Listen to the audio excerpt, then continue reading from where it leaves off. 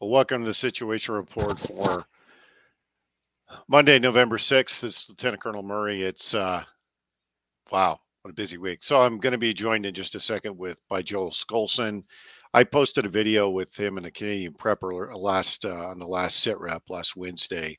And I invited him on the show and he gracefully accepted. So he'll be here in just a minute and we'll get. So Joel Skousen is a political scientist by training, specializing in philosophy of law and constitutional theory, and is also a designer of high security residence and retreats. He's self-sufficient with highly secure homes. He was raised in Oregon, served as fighter pilot in the United States Marine Corps during the Vietnam era to begin his design firm and specialty high security residences. And his unique viewpoint on the world is, I think, is welcome because he's got a viewpoint that most people probably don't share. I share a lot of his views. It was interesting to listen to him on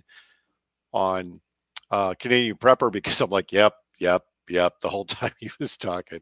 You know what I'm talking about. When we get him going here in just a minute. But so help me to welcome Joel to the show. Well, welcome, Joel Skousen, to the show. I really appreciate you taking the time, and it is truly an honor to have you on, my friend. I was listening to you on Canadian Prepper, and I'm like, gotta have that guy at the show. he's spot on. And you covered a number of topics. What I want to start with tonight is your perspective on the situation in Ukraine, where it sits with the conversation now switching to a peace deal. I'm curious to see what your perspective is on that. Well, thanks, Stephen. There were two of us, Christopher Story in the UK and myself in the United States, that revealed and documented that the Soviet Union faked their own demise in 1989 and 90.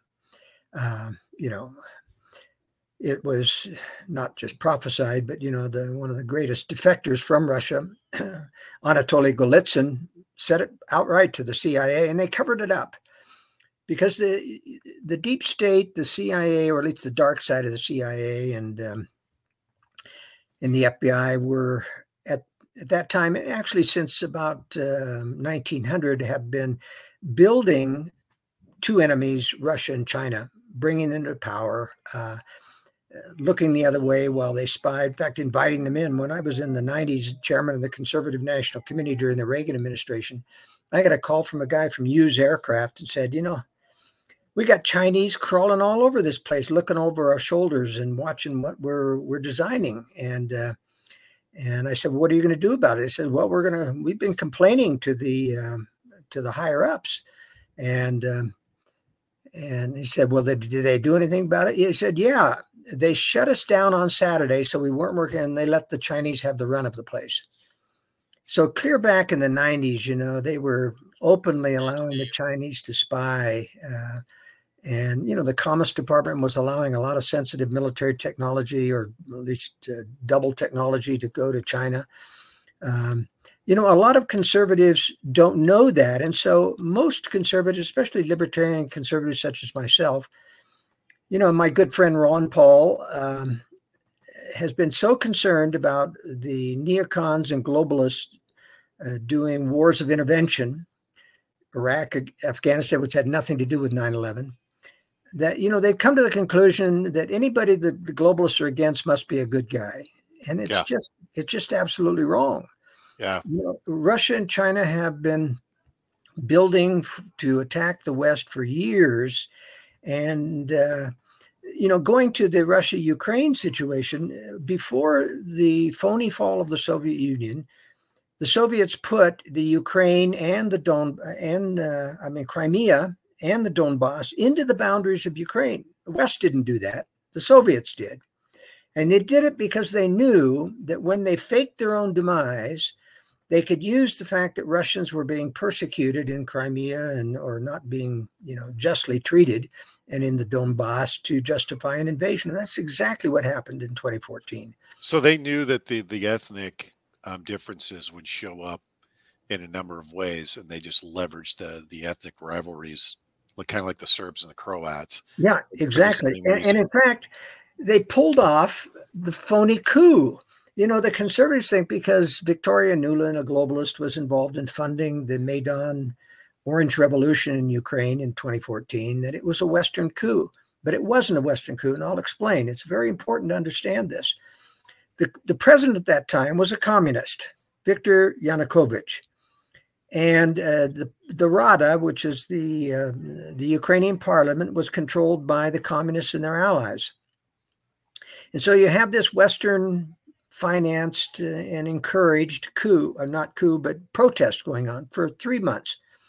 And they were stuck in the Maidan Square because the Berkut, the riot police in Ukraine, was surrounding them and wouldn't let them out. Oh, they let food through to keep them alive, and they would burn, the protesters would burn tires and other things. But there was a Thursday meeting where Yanukovych said he was meeting with the 3 top leaders of the protest movement and that they'd worked out a deal. And when word got to the protest in the Maidan Square, they said, hey, those guys don't represent us. They're not our leaders. And so on Friday or on Thursday night, they rejected the deal that Yanukovych had made with the protest leaders. But Friday morning, the Berkut were nowhere to be seen. They had been stood down. And so the protesters just walked through the presidential palace. There were no guards. They walked through the, all the public buildings, et cetera. It was a complete stand down. Kind of like January 6th is what it sounds like. Well, no, I mean, that was actually a trap, which it's like January 6th and there were no police at all in the Capitol. That's what it would be like. And then them saying, this is a Trump coup. What do you mean a Trump coup? Who gave the stand down order to the Capitol Police not to show up? You see, who could have possibly given the stand down order for the Berkut not to show up? And only Yanukovych could have done that. And then on Saturday, Yanukovych says he's having to flee for his life. Now, the protesters weren't armed and they had control of parliament, but the communists and their allies ousted him as president. I mean, this was just as phony as a $2 bill. And you asked, why would they fake their own demise? Well, what they did, they had an interim president for a while, and then they elected Piotr Poroshenko. And Poroshenko, like almost all the previous nationalist Ukrainian presidents, like Timoshenko and others, were actually Russian shills pretending to be nationalists. They got rich, and there's a lot of corruption because when the Soviets faked their own demise, they didn't remove any of the communists from any of the positions in the bureaucracy and in any of the states. In fact, we knew, and I reported on this even before it happened, that Lech Walesa was a Soviet agent who ran Solidarity, and so was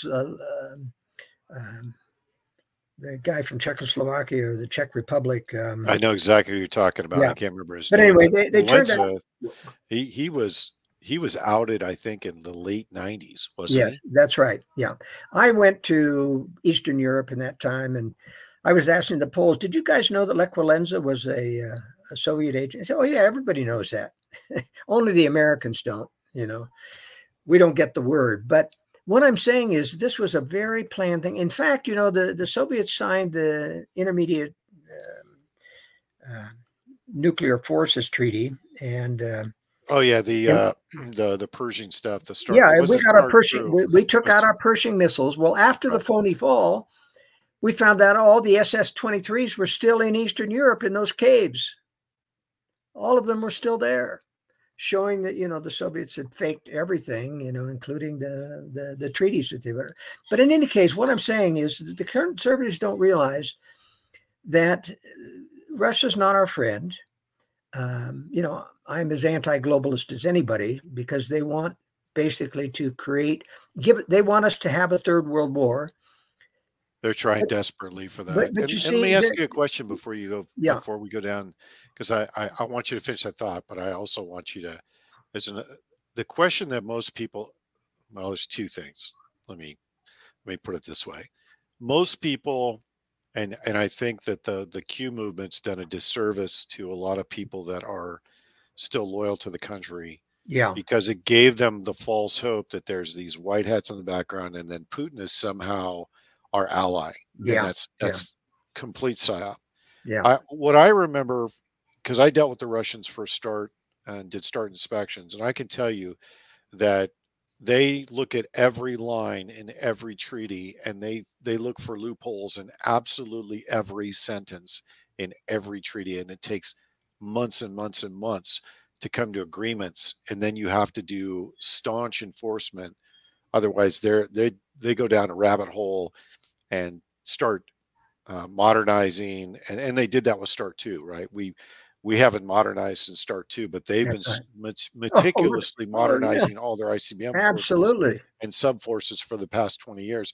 And where I really want your opinion on is Putin is mother. He is Mother Russia means something to him. It means a lot more than most Americans truly understand. Can you give the audience some perspective on how Putin views the world from that perspective? Because it's more than because he's played off as, he's a gangster, he's a crook, he's taken millions of dollars out of Russia, he doesn't care about the Russian people, and I think partially that's true. But I also know that he very very uh, passionate about rebuilding the former Soviet states. I know he's talked about it in the past. It's come up in the past, and just because he's got good PR people giving him advice now doesn't mean that's ever gone away. Well, that's right. And it really isn't a loyalty to Mother Russia in the sense of the white Russians and the non-communist. It is a loyalty to the former the Soviet state and the glory and the power of the military state, that represented. You see, you have to remember that Putin, was a colonel in the KGB. He's masquerading as a Christian. What conservatives don't understand is that the reason the Orthodox Church didn't ever run any protests against Soviet tyranny, no matter how bad it got, is that the Soviets had installed in the Orthodox Church a lot of communist hierarchy there within the church, and it was very much co-opted. Um, and so when Putin, helps build new churches for the Orthodox, a lot of conservatives think, "Oh, he's a good Christian," but he's not. He's faking it, and No, he's not a Christian, and he's not yeah. Orthodox at all. You don't make Christians colonels in the KGB. In fact, No. you see what happened when Yeltsin, the drunk, finally had used his usefulness, and the oligarchs at the time, Boris Berezovsky, who was the chief oligarch. In fact, a lot of conservatives don't realize that um, all of the Politburo at the time of détente and Glasnost had been mid-level people in the bureaucracy 2 years before they were chosen to go to the parliament. And the same thing happened with Gorbachev. Gorbachev was a mid-level arms negotiator 2 years before he became premier. Now, that's not the way that things happen in the Soviet Union. Yeah, that one always made me scratch my head If because, someone chooses you, it means that there's power behind the throne. yeah, And that power was Boris Berezovsky and the other oligarchs that came out of the shadows after the phony fall. They had the power to tell the state bank to loan them the money to buy up Gazprom and the oil concessions and all the things that made them oligarchs. Nobody else could do that. They were recognized. In fact, I had a contact in the Kremlin who noticed a meeting where Yeltsin was hosting it, and Berezovsky, as chairman of the Commonwealth of Independent States, showed up, and other people. And Yeltsin stepped aside, let Berezovsky into the room first. And that shows protocol, that he recognized that Berezovsky was the leader. Well, in I'd fact, heard that, but I'd never heard anybody corroborate that. So that's the first yeah. time somebody's actually And corroborated. I'd heard that there's a lieutenant that really, that had happened. Yeah, yeah, well, again, when you're doing the start inspections, I had people all around me that were the foremost experts on Russian history, Russian politics, the Soviet Union, and I don't know about you, but I started my career under Strategic Air Command, so you can yeah, take from that just how anal retentive everyone around me was and how yeah, programmed they were yeah, to the Cold War. And when I left the service, um, the whole missile business had been moved under space because they really didn't have a place for the strategic triad after they took the missiles and the bombers off alert. And actually, I was on alert in 91 when they took the ICBMs, the Minuteman twos and the B-52s off alert. I actually got the message. I have it on my wall somewhere here, wow, that's cool. um, Yeah, but the interesting side of that is being around so many experts in the just in the domain that is Russia, you hear a lot of different um, stories, but you never are able to corroborate. And I had heard that Gorbachev had two or three handlers that were um, designated oligarchs, I guess is the best word to say, because back then they weren't considered oligarchs until the wall came down, and then they That's right. were Yeah. basically given businesses and industries, and they made a class of oligarchs that Putin works with now. Maybe you can explain that better than I can, but you know Yeah, what I'm talking about, right? actually, this is a very interesting story because Putin met with the year he ascended to the presidency. Spanish intelligence revealed that he met with Gorbachev in his villa in Spain 5 times, showing that Gorbachev was the real leader of Russia and he was getting his marching orders from Gorbachev. But it's interesting that later on, Putin had Gorbachev murdered in London. He had Guzinski exiled to Israel, and he had Khodorkovsky jailed, and all the other oligarchs were ousted. And Putin actually selected and chose new oligarchs to take over these rich um, contractual obligations. And word on the street is that the deal was he would get a 4% take of their earnings, their illicit earnings, and that's makes Putin probably one of the wealthiest men in the world. We have 4% of $1 billion is a lot of money. Yeah. Just So, saying. so the Sochi Palace is Putin's, and he's got dozens of other, residences around with a lap of luxury. What do you think So, about the rumors about his health while we're on the topic of well, I do think his health is bad. I think the rumors about him having cancer are very real. The rumor about his heart attack recently and that and the double, I don't know. Now I have watched the video of the double, and there is some credibility there. It doesn't really look like Putin. Cheekbones are too high, and it's very very similar, of course. do you think he's a Um, double? That's interesting. I think there is a double out there that he's I agree. using occasionally, but I don't think he's dead. I Uh, I don't think he's dead either. But I have a lot of Russian friends that think that it's not the same Putin and that Putin died years ago, and this is an actor that's being controlled by the new oligarchs. I and mean, you know better than I do, to be I honest think with it's in between, somewhere in between. But I don't think he's healthy. The shaking of the hands and the other things shows a lot of chemotherapy drugs and other things that he's depending on. Um, but in any case, he, with his overthrow of Berezovsky, it turned back into the new Stalin format of the old Soviet Union, of the strongman. And you overthrow strongmen or let him die, you don't, and there'll be a power struggle if he dies. you. Interesting. So I don't know where So, that's going, but well, let me ask you. you know, Let me steer you in a different direction because you just queued up. This is the problem with doing a show like this is you have so much knowledge that I think people need to hear. Because the one thing that Americans are missing is the context and history around Putin and how he stayed in power all these years. It's like Xi, right? Xi did a yeah, purge yeah, during the zero COVID. That was not a pandemic. That was him purging all of the opposition that he was concerned about so he could maintain power. Putin's done the same thing over the years, but we're in a situation now where, and you alluded to this in the last show you did, where there's an alliance between China and Russia, and Putin would like nothing more than to take the U.S. down. I think people want to know two questions. The first one is, do you think there's a Red Dawn moment in our future? And then number two, if we talk about Red Dawn, most of the guys I talk to, they're all maneuver guys like me. Well, I was a cyber guy, started out in maneuver, but most of the maneuver guys I know, they all think the same thing. It's a one trick pony. Logistically, they couldn't pull off that long haul to sustain their forces here. But I'm curious what your perspective on that is, because that was literally all over alternative media for almost 6 months. Was this China invading the U.S. And we talked about this before we started recording, that we know there's at least 25 to 30,000 just this year. I think it's more like 100,000 that's come across the border that are Chinese nationals. And Michael Yon's confirmed that there's Chinese special forces here because he's seen them and interacted with them in the Darien Gap. So we know that's a fact.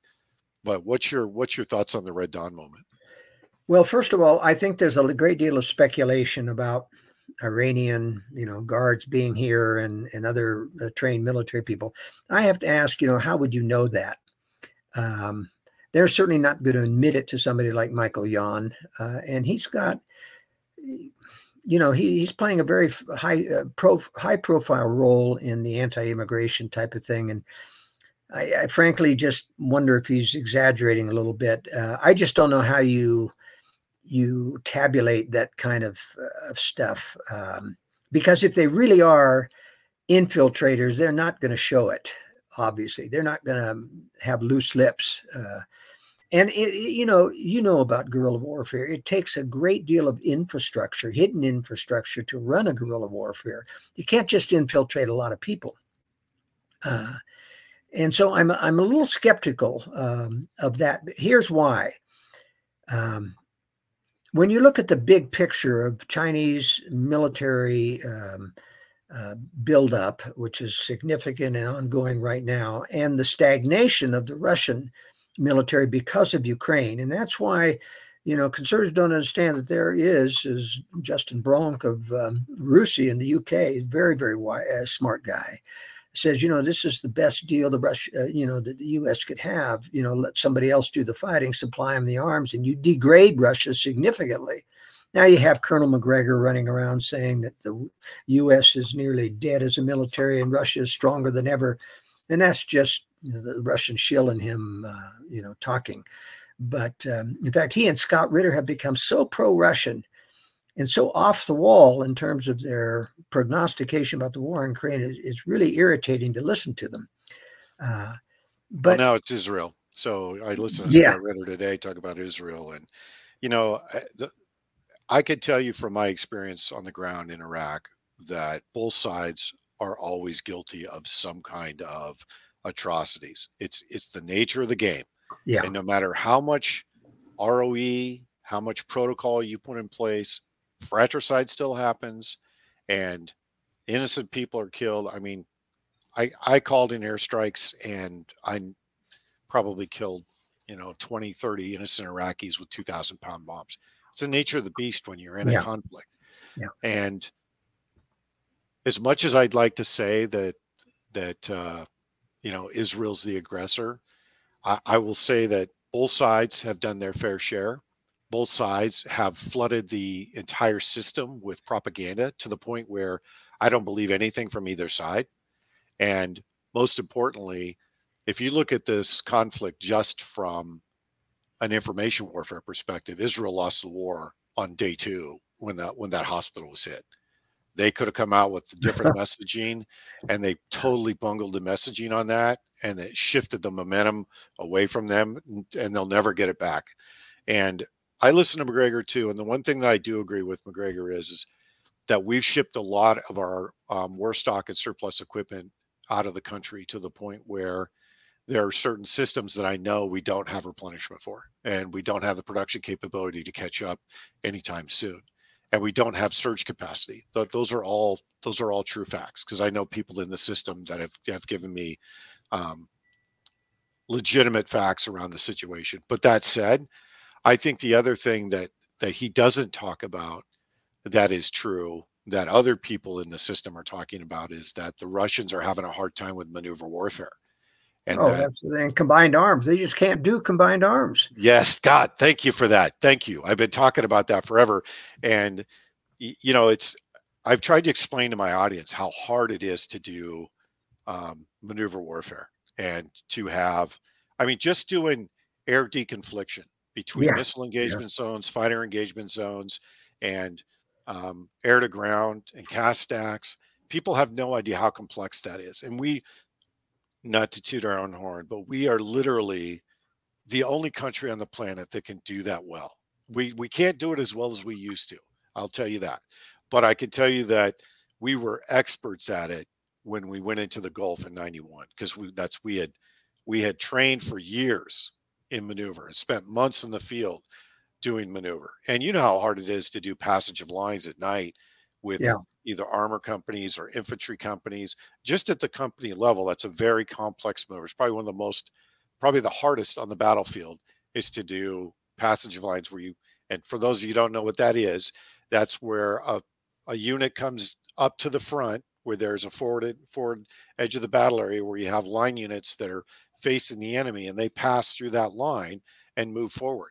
And it's incredibly hard at night because we've done it at night for almost 30 years now because of our night vision capability, our thermal capability in the M1. And it's an incredibly complex maneuver at the company level, not at the battalion or brigade level. And if you can't do those basic maneuvers as a maneuver force, you're screwed because you'll never be able to bring reinforcements up without fratricide. And I Yeah, can't tell you how right. many times, I've been Yeah. killed in training because somebody thought I was a Russian tank and I was just moving through the lines right on my lane where I was supposed to be, right on my time when I was supposed to be there, even after rock walks and, deconfliction, it still happens. Right. So, but I think the thing that is salient here is that you see the same thing that I do, and that is logistically and maneuver are incredibly hard for the Russians, and I would guess the Chinese too. What's your thoughts on that? Yeah, the Chinese just don't have any combat experience. It's like they got all these special forces and they've never been out in the battlefield. I mean, they're going to have a wake up call when it really happens. The And Chinese, they're not a naval force either. They're not a seafaring nation. well, that's right. Although they're trying to be, but I think they've got a long way to go. I've been on aircraft carriers and flying off of them a long time, and it's one of the most complex operations you've ever seen. It's just incredible. And they've stolen a lot of technology. Their new Fujian aircraft carrier has an electromagnetic catapult on it. Now, I don't know how good it is or how well it's operating, but they've stolen that technology. And Well, they they're stole everything, Joel. they're they're, Haw- they're Hawkeye. They've got a clone for the F4. I mean, the F-35. It's not anywhere near technologically as good as our F-35, but they've cloned everything. Yeah, they took it out of our networks because I chased them out of our networks for 10 years. Yeah. And they stole a lot from the Russians early on. A lot of their aircraft are Russian copies and things. But, the Russians stopped transferring military technology to them over about 10 years ago because they realized, China's eventually going to come after us. So they stopped sharing with them. I was going to get there. So you might as well keep going on that one because that was going to be one of my points I was going to get you to too. Well, it's interesting because you see, there's, in my opinion, in the big picture, there are three predator centers in this globe. Predator centers. I mean, people that are they're just out to rule the world. And, unfortunately, conservatives think that Putin's fighting against the globalists because he wants us to be free. And that's just not true at all. He wants to establish his own new world order. And I'll tell you, a new world order under China or Russia is no picnic. I mean, it's tyrannical. At least the globalists have to play lip service to democracy and lip service to, they write constitutions where at least you have your rights, and there are all these exceptions, like in the EU constitution, except when society needs your rights, etc. But the Chinese don't have any pretensions about giving you any freedom at all. Nobody wants to be under occupied China. And that was one of your things about a Red Dawn series. Let me just say, I don't think the Chinese or the Russians want to occupy America. And I that's think what, that's a bridge too far. Occupation is a yeah, whole especially different with a game. billion arms in private hands. That's a recipe for a guerrilla war that just won't quit. Well, I could tell And you what I would do. yeah, I would make it so expensive for them to own any dirt around me that they just wouldn't do it. that's I'm right. serious. I'm not kidding about that. But That's right. the other piece of that, by the way, I'm glad you touched on that because the hard part about um, having the opinion you do is that you have a whole bunch of people on the other side of the fence in alternative media that are saying they want to occupy the country. Even if they had, let's just say for devil's advocate's sake, even if they had 20 million troops, we had 110,000 boots in uniform and then 130,000 contractors in Iraq, and we could barely hold a city. We could barely hold a city street for longer than 24 hours. Yeah. And you're talking about a significant force projection, one that you have to sustain, two, you have to replenish, And three, and most importantly, you got to control the terrain. And you're right. I would make it so expensive for them, they wouldn't be able to move fuel or food or anything because it would get smoked. And I'm not the only one that would do that. So I don't see that moment happening. Do you see, because I think what my view is they're going to go after critical infrastructure and disrupt us when they're getting ready to go into Taiwan. And they don't have to do a lot to bring us to our knees. They can do that through a cyber attack on either DoD logistics or on DFAS. And guess what? You can't pay people; they're not going anywhere. I mean, I'm curious what your thoughts are. Well, in my theory, first of all, I put a lot of stock on General Hao Tian, Deputy Defense Minister retirement speech, and I guess it was 2011, where he talked about needing Lebensraum, and he wasn't going to be pussyfooting around like the Nazis were. They were going to be ruthless with Americans and cleanse the land because they need, the Chinese can't grow any more food. It's mostly desert there. They have a tremendous problem growing. They import a lot of food. They need living space. And Hao Tian talked about that. So he talked about the fact that they want to develop biological weapons that target Caucasians and not Asians. And he said he's working with the Israelis and our own globalists. And the Israeli has, the Mossad is part of our own deep state. They do most of the assassinations for the dark side of the government. Agree. And they're very, very good at infiltrating other countries. Well, they're working on biological weapons that target, Arabs and not Jews. And the Chinese have piggybacked on that kind of research. They've failed so far. But I just published in the World Affairs Brief, my weekly newsletter. I published, it came out in even the Daily Mail of the UK found out that they were still working on race-based biological weapons and claiming to make some progress on it. But I don't think they're going to be able to do that, frankly. And that's why the nuclear option is such a big thing with China, and they're really beefing up their nuclear not only missiles, but, their nuclear capacity. And here's what I think they're doing. They don't want to destroy the infrastructure in the United States because they want the living space. They don't want to contaminate everything. I think they're going to throw a preemptive nuclear strike on our military forces only, decapitate the military, and then try to blackmail us into submission.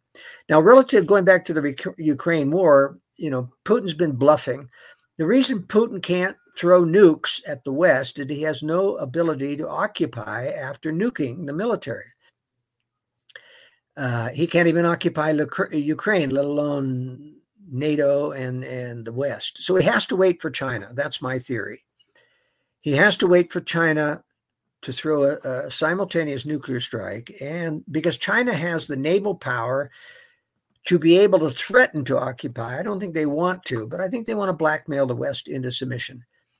Now, the globalists aren't stupid. I've talked a lot in my writings. In fact, I'm the only one since 1997 to talk about Presidential Decision Directive 60, signed by Bill Clinton, top secret. And the only reason we know about it is Craig Cernillo, who helped write it, was part of Arms Control Today and wrote an article. How should I say? He was debunking the Washington Post and the New York Times, saying, "Oh, don't worry about PDD 60. We can still launch on warning." And he said, "No, you can't. PDD 60 absolutely prohibits launch on warning. You have to absorb a nuclear first strike and then retaliate afterwards." And General Butch, yeah, that was our doctrine for 30, 40 years, is that we would absorb the initial strikes, reconstitute, and then respond once we had clear launch authentication that there was inbounds. And we put a tremendous amount of money in the infrastructure to do that. I know, because we if you were in the missile business, you were in the bomber business, or you were in the Trident business, you knew exactly how long it took for a bomber to come over the pole, an ICBM to come over a pole, and a sea-launched sub-launched ICBM to hit the States. And you could literally plan it to minutes based on where you were, how long it was going to take before you got hit. Everybody in the business knew it. So that I'm glad I'm not glad that somebody called that out, because I think the threat of a preemptive strike would have kept the Soviets at bay, but they probably knew that before we did. They probably read the memos as being written. But here's the question, and Bruce Blair, who's big in the disarmament lobby, wrote an article about 6 months ago complaining. He says, we really need to get rid of launch on warning to have a peaceful detente, with the Russians. And not to mention the Chinese, which they've just started disarmament talks with. But disarmament talks with the communists is worthless. They lie and cheat all the time. But the point is, I wrote to him and I said, well, Bruce, have you forgot about PDD-60? We already eliminated launch on warning. And it's been so top secret for so long that the disarmament crowd doesn't even know it still exists, but it's never been repealed. Now, our missile forces still practice launch on warning, but they got to get the codes to do that. Yep. And when you have people like in the Biden administration, I just don't think they're going to get the codes. You and I can make a case that we would absorb a first strike, reconstitute, and have a limited retaliatory strike. Very limited. Now, let me tell you what I think is going on here. First of all, the globalists are not stupid. They're not going to absorb a nuclear first strike and submit to blackmail from China to give up. They're going to be able to retaliate. And I personally think we've got to have some kind of ace up their sleeve, top secret military thing. And it may well be space-based interceptors. They may have built brilliant pebbles or other things. But here's why I think that. General Mattis, after he retired, spoke to a private Booz Allen conference. And it was leaked that he said, you'd be surprised how many billions are going into space that aren't on the budget. Now, everything I know that's on the budget, the surveillance systems, the satellite, all the spy stuff is on the budget. All the international space stations on the budget. If there are billions going into space that aren't on the budget, what could it be? It's Doty money. That's what it is. Department of Defense intelligence money. It's all deficit money. It's all funny money. I know. Well, I know it's funny money. I'm calling it out for my audience. I know you know. But my audience doesn't know what that means. And if we don't call that out, then I'll get inundated with comments about how they're money laundering and using child trafficking and blah, blah, blah. Yeah. But I'm glad you called it out, because you're right. There's been and this started before Trump came to town. Let's just clear that up. Yeah. There's been money going into space since 2010, probably earlier than that. That's when I know there was space-based systems going in. But we were not putting weaponized systems in space at that time. Now, that's probably changed since Space Force came around, because you don't consolidate assets like that. That's right. A unified command unless you're getting ready to task organize for offensive operations. That's just how that goes, right? Well, here's my theory, Stephen. This is very important. Let's just say, whether or not, nobody knows whether PDD-60 is still in force or not, except that, it's never been publicly repudiated, and there's never been another complete nuclear revamping of nuclear doctrine since PDD-60. That was the last time they did the major revamping of that.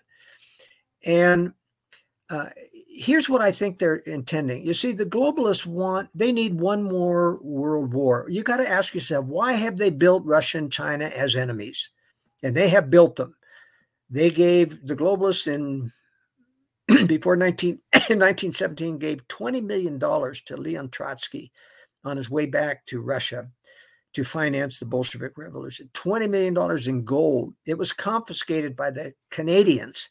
Yeah, William Carr talks about in his book, Pawns in the Game. Yeah. So I'm glad you brought that up. And so, they got a call from the White House to the Canadians, give him back that money and let him go. And the British gave an equal amount of gold to the Bolsheviks. We cut off military aid to the White Russians to let the Bolsheviks win the war. We cut off military aid to Chiang Kai-shek to let Mao win. And, the Wikipedia says, Chiang Kai-shek couldn't hold his soldiers because they were deserting on him because he was so unpopular. No, that wasn't the truth. They didn't have any money for arms and ammunition. No wonder they were going to desert. But the point is that We had a globalist government infiltrating the FDR and Truman administration, and they brought China to power. We cut off military aid to Batista to bring Castro to power. We cut off military aid to Somoza to bring the Sandinistas to power. So what's that all about? It's that the globalists use the communists. They aren't communists. They feel they're more sophisticated than communists. They aren't part of the communist. And, even the Birch Society thinks that there won't be nuclear war because Rockefeller and Rothschild were over loaning money to Russia. So they must be in cahoots together. No, it's a one-way street. It's the globalists helping build enemies, helping them financially, helping them steal technology, helping communist revolutions so that they can come in and overthrow them and have a milder form of tyranny, which, people wouldn't otherwise. It's the Hegelian dialectic. So my feeling is you allow a first strike to fall to decapitate the U.S. military. The U.S. leaders come out of their bunkers, and they have a lot of new bunkers being built. They know this war is coming. And they say, we didn't know this was happening. But now we have no choice now that our military has been damaged so severely, but to join in a militarized global government. Because that's what the globalists are all about. They want to destroy national sovereignty. They want to get us into a global government, a military with taxing power. And you can't do that with COVID, even though that was a major worldwide conspiracy. You can't do that. What about, because that's a good point. So two questions out of that, because you're right on where I wanted you to be. So I'm glad you're talking about this. First of all, do you think what does timing look like for you? Because I don't see the Russians being ready. I don't see the Chinese being ready for at least 3 years. And that's conservative estimate. Even the Chinese have said, I just covered this in last week's World Affairs Brief. By the way, your listeners can get a free copy of my newsletter last week by going to my website, worldaffairsbrief.com, and clicking on Request a Sample. It tells you the modest subscription that I charge for my work, but you can get that free sample. And it talks about the new DOD white paper on China. And normally they are excusing China and placating and saying, oh, it's not a problem. They're not a problem. They've downplayed their nuclear weapons for years, 300 nuclear weapons. It's just a pipe dream. But they're up to 500 now, and they talk about it could double recently. But the DOD is suddenly, it's been part of my theory that when you get really close to war, that the globalists like Henry Kissinger and Zbigniew Brzezinski, who's dead now, and George Soros and Henry Kissinger, et cetera, they'll start attacking Russia and China rather than placating people about it, because they don't want to be said, or accused of being responsible for having, downplayed the threat for so many years. And that's what's happened. It happened earlier with Donald Trump, and they used the Russian collusion thing to start to attack Russia early. And they haven't really gone full out and attacked China yet, but I still think it's coming. But it's interesting. In the DOD white paper on China, they repeated the propaganda from China that they're going to be a world-class military by 2049, and that's a lie. China intends fully to be a world-class military by 2027. And that's what Xi Jinping said in another speech, which they did quote in the DOD white paper. They did say, but Xi says that they're going to be very ready at 20. And I think that's the sweet spot. I think the middle of the latter half of this decade is when China's really fully ready to take on the West. And Russia's got to survive conventionally in the war of Ukraine until then, and then they're going to join forces. Now, it's very possible. It's interesting when you look at these three predator centers. The West actually, and Anthony Sutton talked about this, built Hitler and his armament industry, et cetera. And then they financed the Soviet Union in order to defeat Hitler. And it's kind of interesting how they play one against another. It wouldn't surprise me if the globals didn't cut a deal with China and that Russia was defeated in World War III. And then it's a new Cold War with China. But that's pure speculation. Well, that's a salient point, because it's so. Try to collate my thoughts here. You hit a bunch of points. One is I guess the best way to ask it is the globalists are arrogant enough to think that they can outmaneuver the Chinese, outmaneuver the Russians. And when you look at the current situation with the global financial issues, with China's financial issues, and the other logistical issues that China has, because they have a number of issues besides just the financial piece of it, right? They've got environmental issues, they've got supply issues because they're a net importer. When you look at all of those aspects, the question really becomes, um, do they go into Taiwan this year? That's first question. Second question is, you have Chinese troops on the ground here, which I think they're going to do disruptive operations at some point, because at some point they need to go into Taiwan too, because they need that production.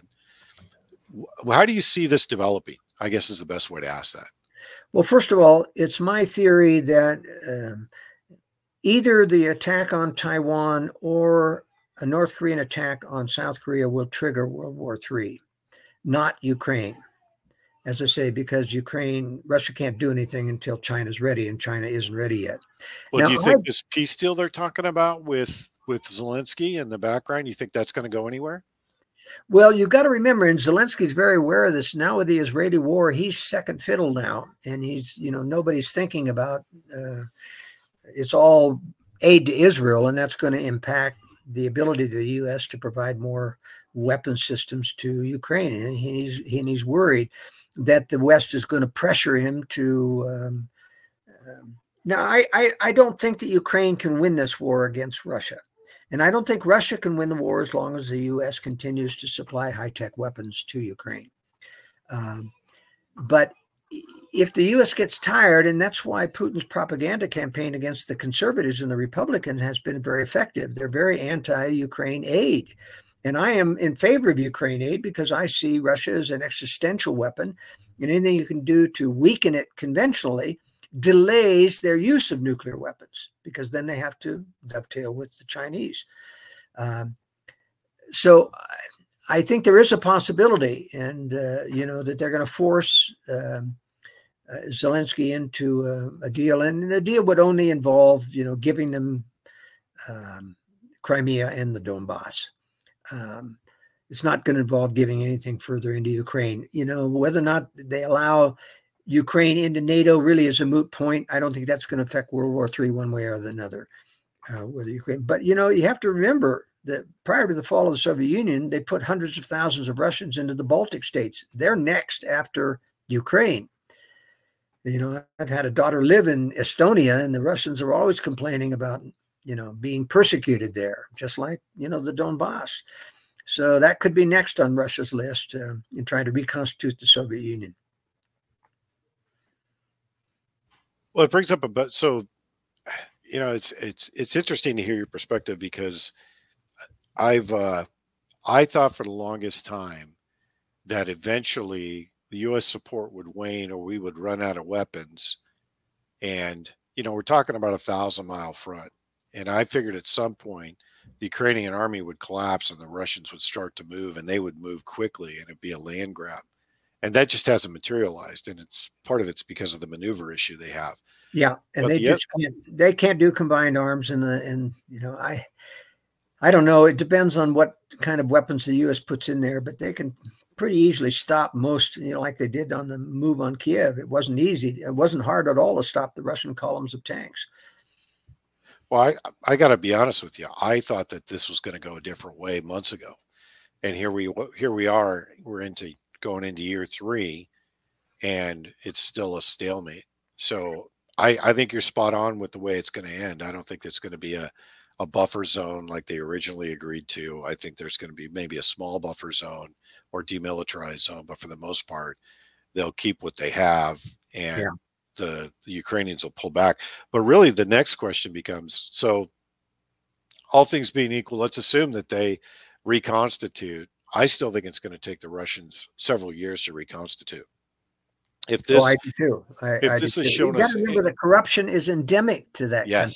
Yes. Just terrible corruption in there. Well, they're seeing it logistically in the battlefield, because everybody's taking a cut. So by the time it gets to the front, even the medics are short of material, or material just doesn't show up to specific units it's destined for, and they could be out there weeks at a time without replenishment. I mean, you can't fight you can't fight a prolonged conflict like that without sustainment. You and I both know how that works Yeah. when you're in theater. It takes a tremendous amount of logistics to keep soldiers and to keep units sustained in the field, even just with beans, bullets, and gas. That Oh, takes a and the tremendous Russian soldiers are complaining all the time about not having enough logistics. yeah. And that's I think well, I so Prigozhin it seems like that was Prigozhin's issue too, was that he wasn't getting the logistics he needed to finish off Bakhmut, and that ultimately was the rub. I don't know how much of that's real, but from appearances, that seemed like there Yeah, was a I rift think between there's some truth to that. That he really, he was used to being having priority, but when everything got in short supply, he was being shorted too. and I think that's very interesting because um, we it's easy for us in the U.S. to take for granted logistics. I mean, it's very easy because we've since World War II, our emphasis has been on supply chains and on log trains. I mean, I remember being in the field for weeks and literally maneuvering not just maneuver forces, but all of the log trains and getting sustainment set up and doing assembly areas. I mean, we would set it up, we'd refuel tanks, break it down, move, and do it 3 or 4 times a day just to get in the groove of setting up Yeah. ammo Right. supply points. And people don't realize how hard that is Yes, for that's right. tanks, right? Yeah. So Yeah. if they're not doing that now, that's going to take them years to catch up.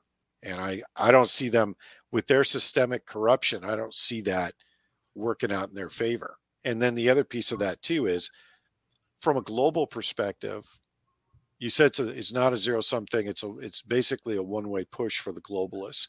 How Yeah. do you see that playing out? Do you see them getting the world war that they want in the Oh, absolutely. Because why not? They all want it. China wants the war, Russia wants the war, and the globalists want the war for different reasons. But all of them aim at having a hegemonic system of New World Order control. Russia wants that. China wants that. And they know they're going to have to duke it out once the West is eliminated. They think the West is, and I don't think the West will be eliminated. I think the West, frankly, here's what I've said in my World Affairs brief, and this has to do with the WEF and the AI Robotics Society and all that stupid stuff that Mr. Harari has been projecting.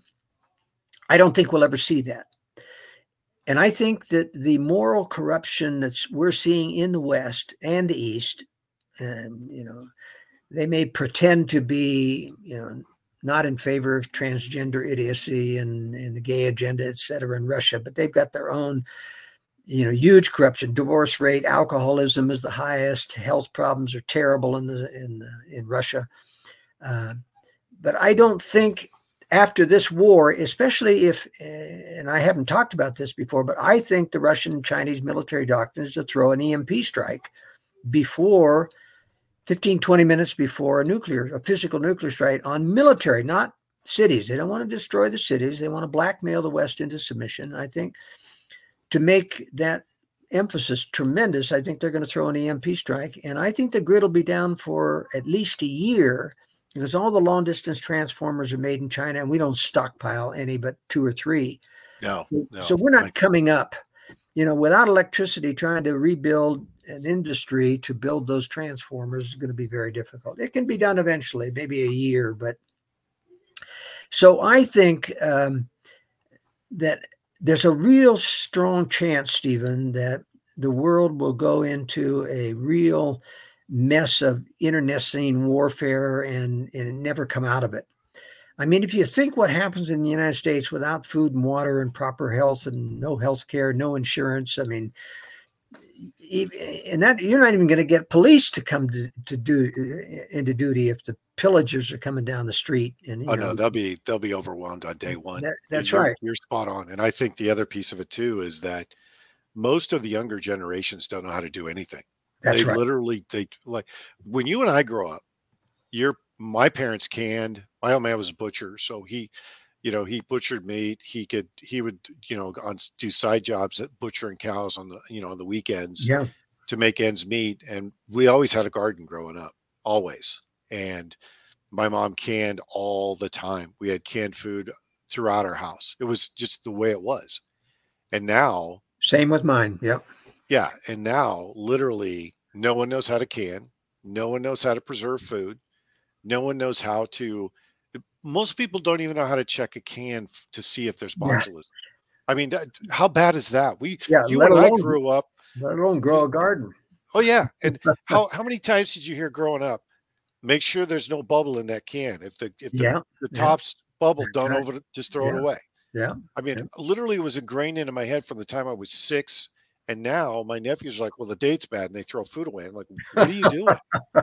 Cans last for like 5, 6 years. What is wrong with you?" But that's the byproduct of the consumer era that we've been through for the last 30 years. You have Yeah. entire generations that know nothing about food preservation. They don't even know how to. Most of them don't even know how to fish. Most people don't know how to hunt. So you're right. If they hit us with an EMP, I'm sure everybody's read 1 Second After. I mean, you read that book and you're like, wow, that is a really good synopsis of how this is going to go, because it's not just the basics of food, water, and medicine. It's hygiene in the field. Yeah. It's hygiene when you can't use the toilets, because eventually the toilets will come back. If the system's pressurized again, most people don't even know how to deal with that. And then you have disease and famine and all these other things, and potable water that most of the third world deals with.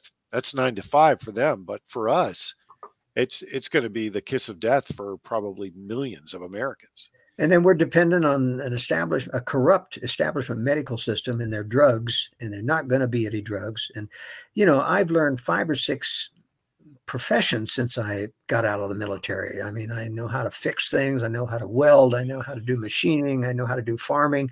I can fix almost anything. You don't have to go to school to do that. You just start watching YouTube videos. You can learn to fix almost anything if you Yep. get the right tools, etc. University of YouTube, We baby. run a self-sufficient farm. We've got all the machinery now. We've learned all these skills. Even though I was raised on a gentleman's farm, at least we had tractors and orchards and things. And I got exposed to that early. But we had a huge garden, family of 10 children, and we learned a lot. And I'll tell you, kids just don't do it. They just don't. They got helicopter parents. Kids don't cook. They don't do their own wash. They don't do their own cleaning. They don't clean the bathrooms. They don't know how to clean the bathroom. It's just incredible what bad parenting has done to our society. Well, I think part of that too is it's the lazy consumer parents, right? Because Yeah. they've I mean, think about how many people that are sedentary, right? I'm like you. When I got out of the military, I started flying more. I started flying different airplanes. I bought airplanes and started flying and doing different kinds of flying, mountain flying, low level flying. I flew, you know, long routes, short routes, and then I went back to school, and now I'm a gunsmith, so I can work on guns. I Wonderful. can Wonderful. weld, Yeah. I can blue, I could do all that, right? Yeah. And I could, before that, I could already fish, hunt, do, basically be self-sufficient for the most part. But I'll tell you this: I have a team of folks around me that one of them is a emergency preparedness, and he's a threat guy, and he's not only an expert when it comes to critical situations, but he's an expert in emergency situations. And I've learned so much just from him, just in refresher. Like, here's a case in point. Everybody talks about bug out bags, right? So I've been talking about, being, and that was, by the way, let me say this before I forget it. I am, I was so glad to hear you say people need to be prepared. You need to get out of the cities by, 26 at the latest. When you said that, I was like, thank you. You just made my point that I've been trying to make for 2 years. You can't stay in place forever. You have to displace at some point. That's And right. Yeah. as the cities run out of resources in 3 days, they're going to start migrating down the freeways, and then you're going to have, gangs of thugs, et cetera, et cetera. You made a very salient point around that. But It's too, just the too late to get out. too late to get out once if you wait too long. Yeah. And if the other side of that too is that, and this is a piece that I remind people of, just having the muscle memory of all of these things. You have to use the equipment you have so you know how to use it. 'Cause most people That's go out right. and buy stuff from Amazon and all this stuff shows up and they never crack the case. And then in an emergency and they're popping boxes open to try and figure out how Yeah, things work. yeah, yeah, And that's one of the things that my team's been working on is you have to have muscle memory to use this stuff.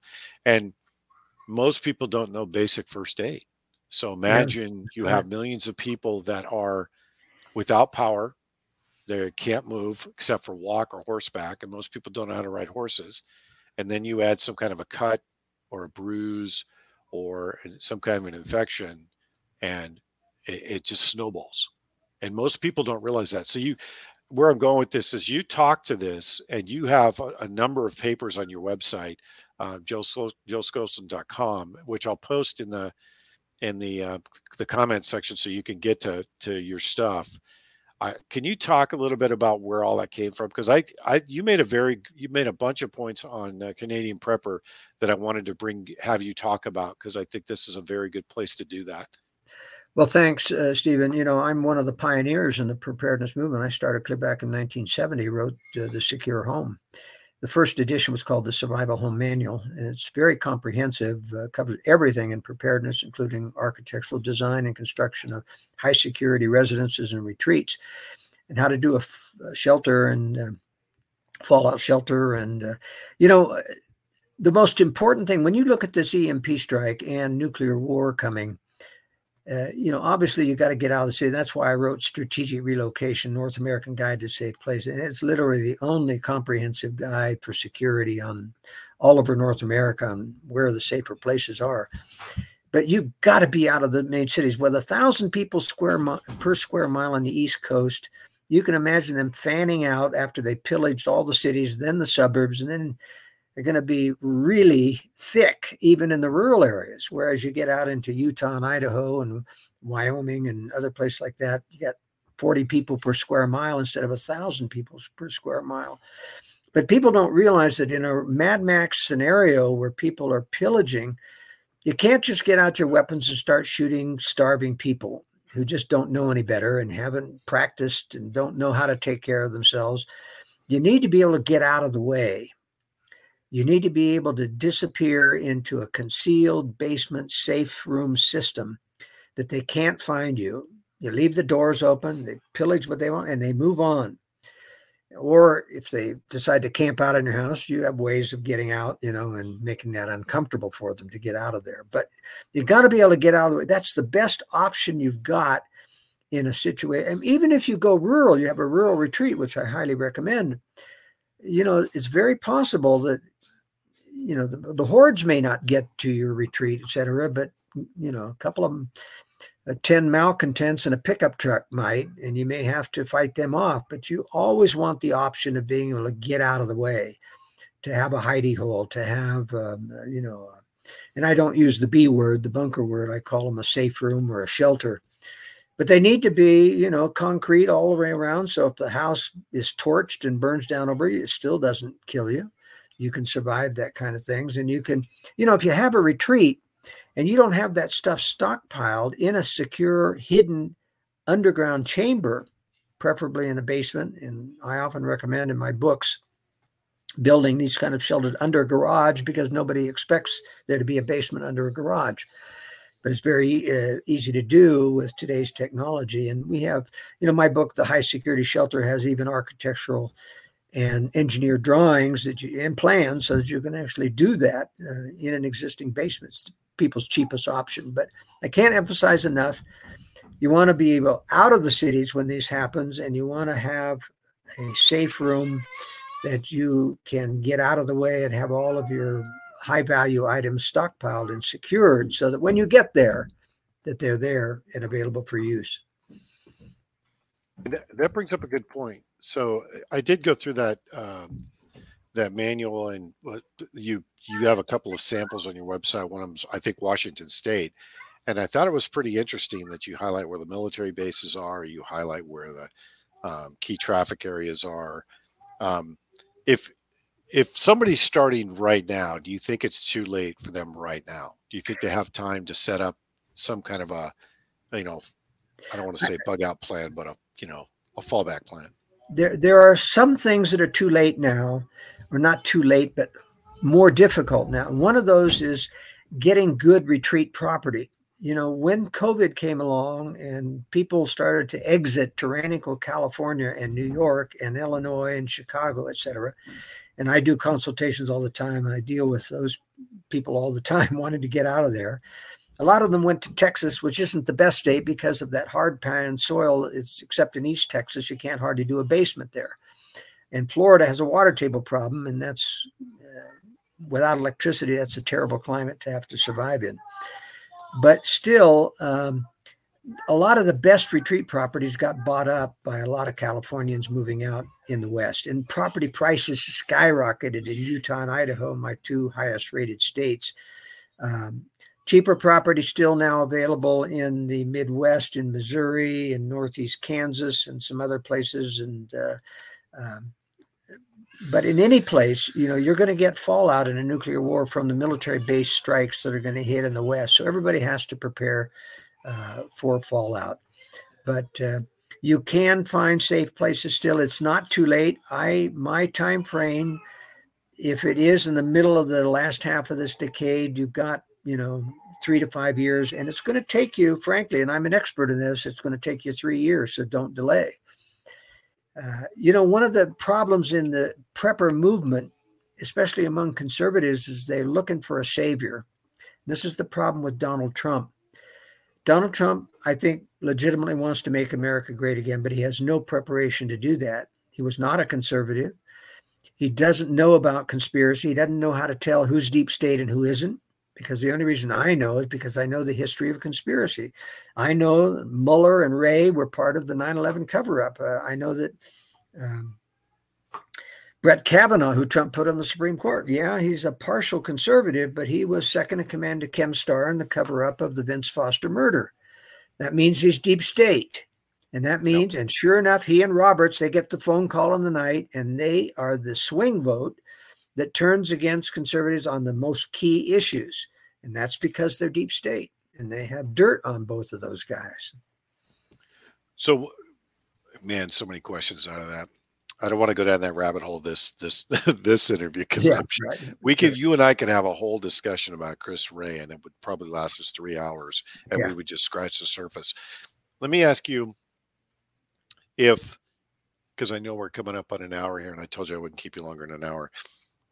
If you were starting today, what would you start with for prepping for somebody that's a noob that has no idea how to do this? How would you advise them to start? Well, first of all, I would make sure everybody has a generator or a solar generator with battery backup, so that you've got some form of electricity when things. But you see, don't get a big one. Same with your basic food and water stockpiles. Don't get too much, because you're going to have to move it. If you're in the city, like most people listening to this, you're going to have to move these things to a better retreat site someday. So you don't want to get tons of things and equipment that it's going to cost you a lot of money to. So what I'm saying is, first things first, you want to be able to handle electricity out, water storage, and food. And then you want to start looking for a bug out plan. You want to be able to get out of town. And if your job is in town, I've covered this in strategic relocation, at best, or at a minimum, you ought to move to the outskirts of the city and commute in, so that at least the chances are when the stuff hits the fan, that you can get out before the crowds. Yeah. And I talk about how you got to watch out for beltways around major cities, because they're like a moat. There's very few ways to get across a beltway that isn't an on-ramp, which will be clogged. There are at least 2 or 3 in every major city, an overpass or underpass through the beltways that don't correspond to an on-ramp or an off. You need to find those things by going around Google Maps and looking at every one until you find those exit points, and then map out your plans to get there. Or better yet, live outside that beltway so that you're not there. But everybody needs to then have some type of rural place. I mean, you can imagine in an EMP strike and nuclear war where you're going to have famine at least for a year, trying to grow a garden in a suburban lot. Those tomatoes are going to be picked clean before they're even ripe. And it's just going to be terrible trying to stop common hungry people from stealing everything.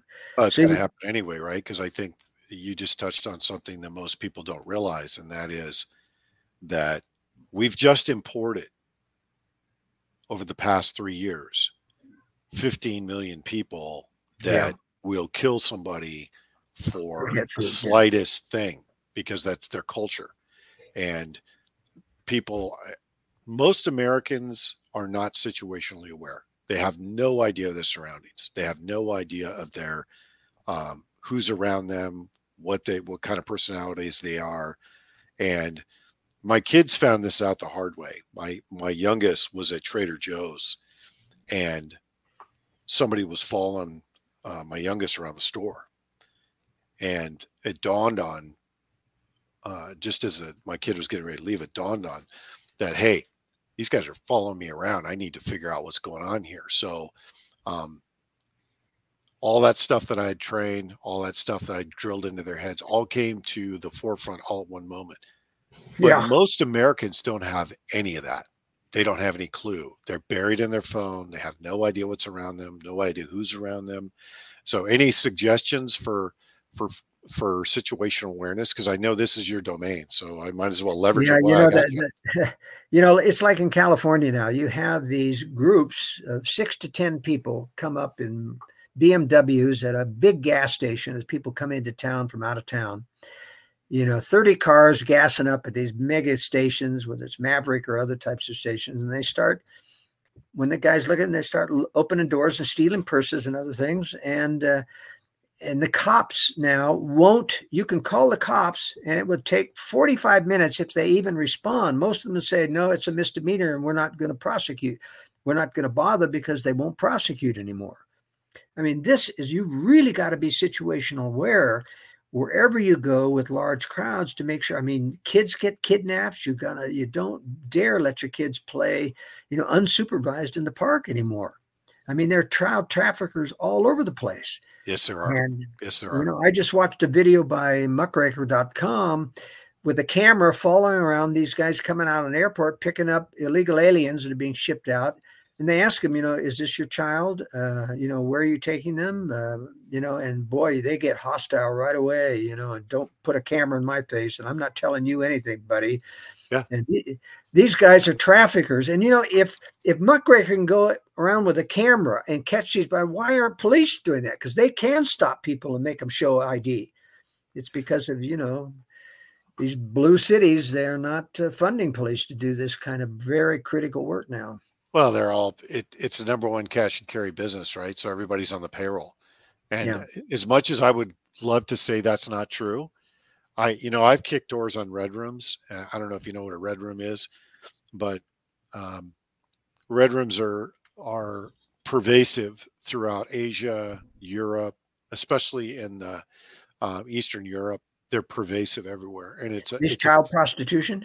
a red room is where they have a gallery like a sex club, and there's a chair in the middle, and they put a little kid in there, sometimes between the ages of 2 and 10, usually between 2 and 7, and then people in the gallery and people on the dark web pay tremendous sums of money to dictate what happens to the kid in the chair, and that's Man, rape, torture, or dismemberment. And that's really evil. Yeah. you can't unsee walking into a room full of body parts of little kids. You can't unsee it. Yeah. And Yeah. it affects you to a profound level. And that's happening everywhere now. It used to be just isolated to specific parts of the world, mainly Southeast Asia Yeah. and the Eastern Bloc countries. But now it's everywhere because it's such a big business. And I got a buddy that's on the Border Patrol, and he was telling me that they're moving between 5 and 10,000 kids a week from the border to parts unknown, and no one knows who's operating the plane. No one knows where they're going. No one knows what they do with the kids once they get to their destination. It's insidious. And So that goes to my point, Stephen, about when this war comes and there's no electricity for a year or so, I don't think society is going to knit back together. It's too evil now.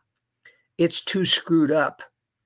There's just Well, not enough good people listening to conscience. Conservatives tend to think they're a majority. They're not a majority. no. And You know, but I think, contrary to your point, I think we can disagree on this one, because one thing I saw in Iraq that I never thought I would see was when they ran out of fuel, they didn't have electricity, and water was an issue.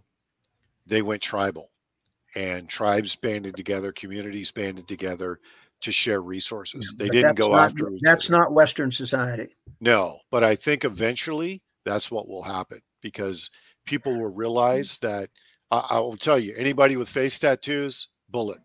Anybody that doesn't speak English, Yeah. bullet. And But that'll let be me the tell first you, order of Stephen, let me battle. tell you, I'm in agreement. And I've told people, what hope do I have? It's in how should I say, a remnant of good people who tend to go rural, go back to their roots, and there'll be new majorities in very small rural towns. Yes, they'll join together, they'll band together. Farmers will help people with self-sufficiency and stuff, but not in the cities. As I've shown strategic relocation, most conservatives live in the cities because that's where the jobs are. But when this EMP strike comes and war comes, no jobs are going to be there anymore. And so they are bugging out if they can get out. And they will gravitate back to Ruralsville, where their heritage comes from. And I think that's where the only hope in society is, but not for society in general. I don't think we'll be a majority. We don't have the self-sufficient skills to survive well, nor the moral judgment, I think, in I terms think of initially, yeah, you're right. we're a minority, and the minority will survive. I'm a God-fearing person. I think the Lord will help people who listen to the promptings to prepare, and there will be some blessings. But I don't think we'll ever regain liberty again as a nation. We'll lose Well, it to a global government. I don't know about that. I that I can disagree on, because I know Spirit's here helping us. I mean, I look at some of the things that have happened over the last 12 to 24 months, and as much as people want to say that the globalist crowd has an agenda that they're sticking to, they're on talking points. But their plan's been disrupted over and over and over again for a variety of reasons. Well, China's the in there. idealists, the world, you know, the forum people, yeah, theirs are going to be disrupted. But you Oh, see, even those people don't know what the higher ups know about this war coming. I mean, we have people talking about 15, 20 years ahead, we're going to build this society and this, and they don't understand that war is going to stop all that from come crushing down. absolutely. Absolutely. I agree with you that we'll never have I don't think the United States will exist the way it does now, or even the way it did 10, 20 years ago, ever again. I think that system died in 2010 or 20, yeah, And I'm going to say 2001 with January 9/11. 6th proves that the Constitution is dead if you're a dissident. Yeah.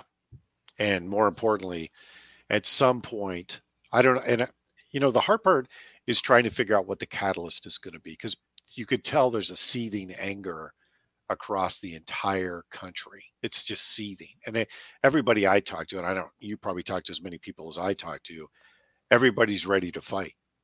And I keep Yeah, but telling people you're this is talking to the not, choir, Stephen. You're talking to former military and preparedness and concerned people, but oh, I talk to liberals too all the time. yeah, but they're a minority. They're still a minority. The people that are really concerned about the direction of the country in a positive way are a minority. Most people are fat, dumb, and happy and still listen to the mainstream news every night, and they have no clue that war is coming. Blissfully unaware. Yeah. Yeah. Blissfully unaware. I'm laughing because you sound like me. Normally I'm the one that's the bitter and the skeptical. So it's good it's a good balance tonight. So I appreciate that. But you're right. I think, this is going to go tribal. It's going to go community. It's going to go neighborhood to neighborhood initially, and then people will get organized. I mean, that's just how it goes. And I've seen it happen in two other countries now. Yeah, But I but think not in the cities. They can't do it in the cities. There's just too much opposition, too much crime, too much evil, too you much. and I both know the cities are just going Yeah, to be killing zones and death centers yeah, for the first 6 months, and then after yeah. that they'll be abandoned and it'll be That's right. left to the That's roving exactly gangs. right. That's exactly right. and that the rural areas, the farther out you are away from civilization, the better off you're going to be to get organized, to mount a defense, and to build a coalition of people that will defend themselves against the roving bands once they start leaving the cities. And they will leave the cities That's right. in very short period, probably 6 months. They'll start roaming Yeah. out of the, because they'll be the only ones with fuel. They'll barter and get fuel. But I think where the globalist plan goes astray is they're counting on having the ability to reconstitute forces, the ability to establish order, and for people to willingly go along with Yeah. whatever And it's situation not it's not going to happen. no way. Yeah. No way. When they lose control, they lose control. And That's right. it Yeah. goes then it goes native. And once it goes native, all bets are off. And then it's 10 to 20 years to rebuild, if that, probably Yeah. 30. Yeah. And whatever comes out of this, it's going to be the sheer force of will of people. You and I won't live through this. I mean, let's just call a spade, right? We're not going to live through this. We're going to get people organized. We're going to get communities set up, and then we'll probably get smoked by a 12-year-old with a 22. But it just is. It is the way it is, right? Now But you're the skeptic. I am the skeptic right now. But I wholeheartedly agree with you that the cities are like I live on the outskirts of Phoenix, and I can tell you that the first sign of trouble, I'm Yeah. out of here. Yeah. And I'm not, I most people, and this is the part that kills me about the prepping community, right? Well, I've got 30,000 rounds of ammo, and I've got 9 months worth of water and 2 years worth of food. Okay, that's not going to fit in a pickup. And That's second right. of all, that's heavy. And third, and most importantly, if you're trying to move somewhere with all of that, you're going to need a big truck, and big trucks use a lot of fuel to go very short distances. So you better have a backup plan because you're not moving all that at once. Yeah. And we've been trying to say that for two years to people, and it's amazing how people can't hear it still. And it's amazing how many people are blissfully unaware, even though they know something's wrong. But see, that's why they keep looking for a savior. When Trump was elected, preparedness just nosedived because people thought we were saved. And it's just not true. I mean, Trump had no clue about draining the swamp. And No, he was never going to do there's that. no savior for this. The deep state is way too powerful. Yeah. And so Well, it's a anyway, machine now, right? It's an yeah, it's a institutional machine. machine, You and bet it's it got a is. machine the gears have to strip and the wheels have to come off before any kind of a new system can be put in place. And I think we're not that far away from that. Yeah. I think that's going to happen fairly short lived, But and we're but going to there see is it. time to prepare. It's getting short, and if we interview a couple of years from now, I'll tell you, I'm going to be saying, no, you're too late. If we have comms in a few years from now and we Yeah, can do an interview, yeah, you're right. Well, one last question before you go, because I know we're over time, and I appreciate you sticking around. How do you see the next 12 months developing? Because I don't see us getting to a 24 election. I there's Well, no, and I'm I not the only do. one that thinks that. I do, and I think it'll get stolen. They've got that down to a science now. They've had sloppy stealing like they had in 2016. Didn't work. Didn't Hillary thought she was going to win? It was more sophisticated, much more sophisticated in 2020, and unfortunately, Trump's attorneys. He had a deep stater, Rudy Giuliani, on his staff, sabotaged his legal thing, but nobody presented the Edison research data, which is where they compile all the election data from all the states and feed it to the news media. And that was hacked into and showed absolutely how many millions of votes were stolen from Trump. And they never used it. It's really sad, but they'll do it again. Yeah. So I don't think we'll ever win again an election. And boy, I'll tell you, a lot of damage has happened. You look at what's happened in this immigration. I mean, literally, Mayorkas has been raked over the coals dozens of times, and he just thumbs his note at him, and nothing changes. Well, he's got the goods on him. He's been installed.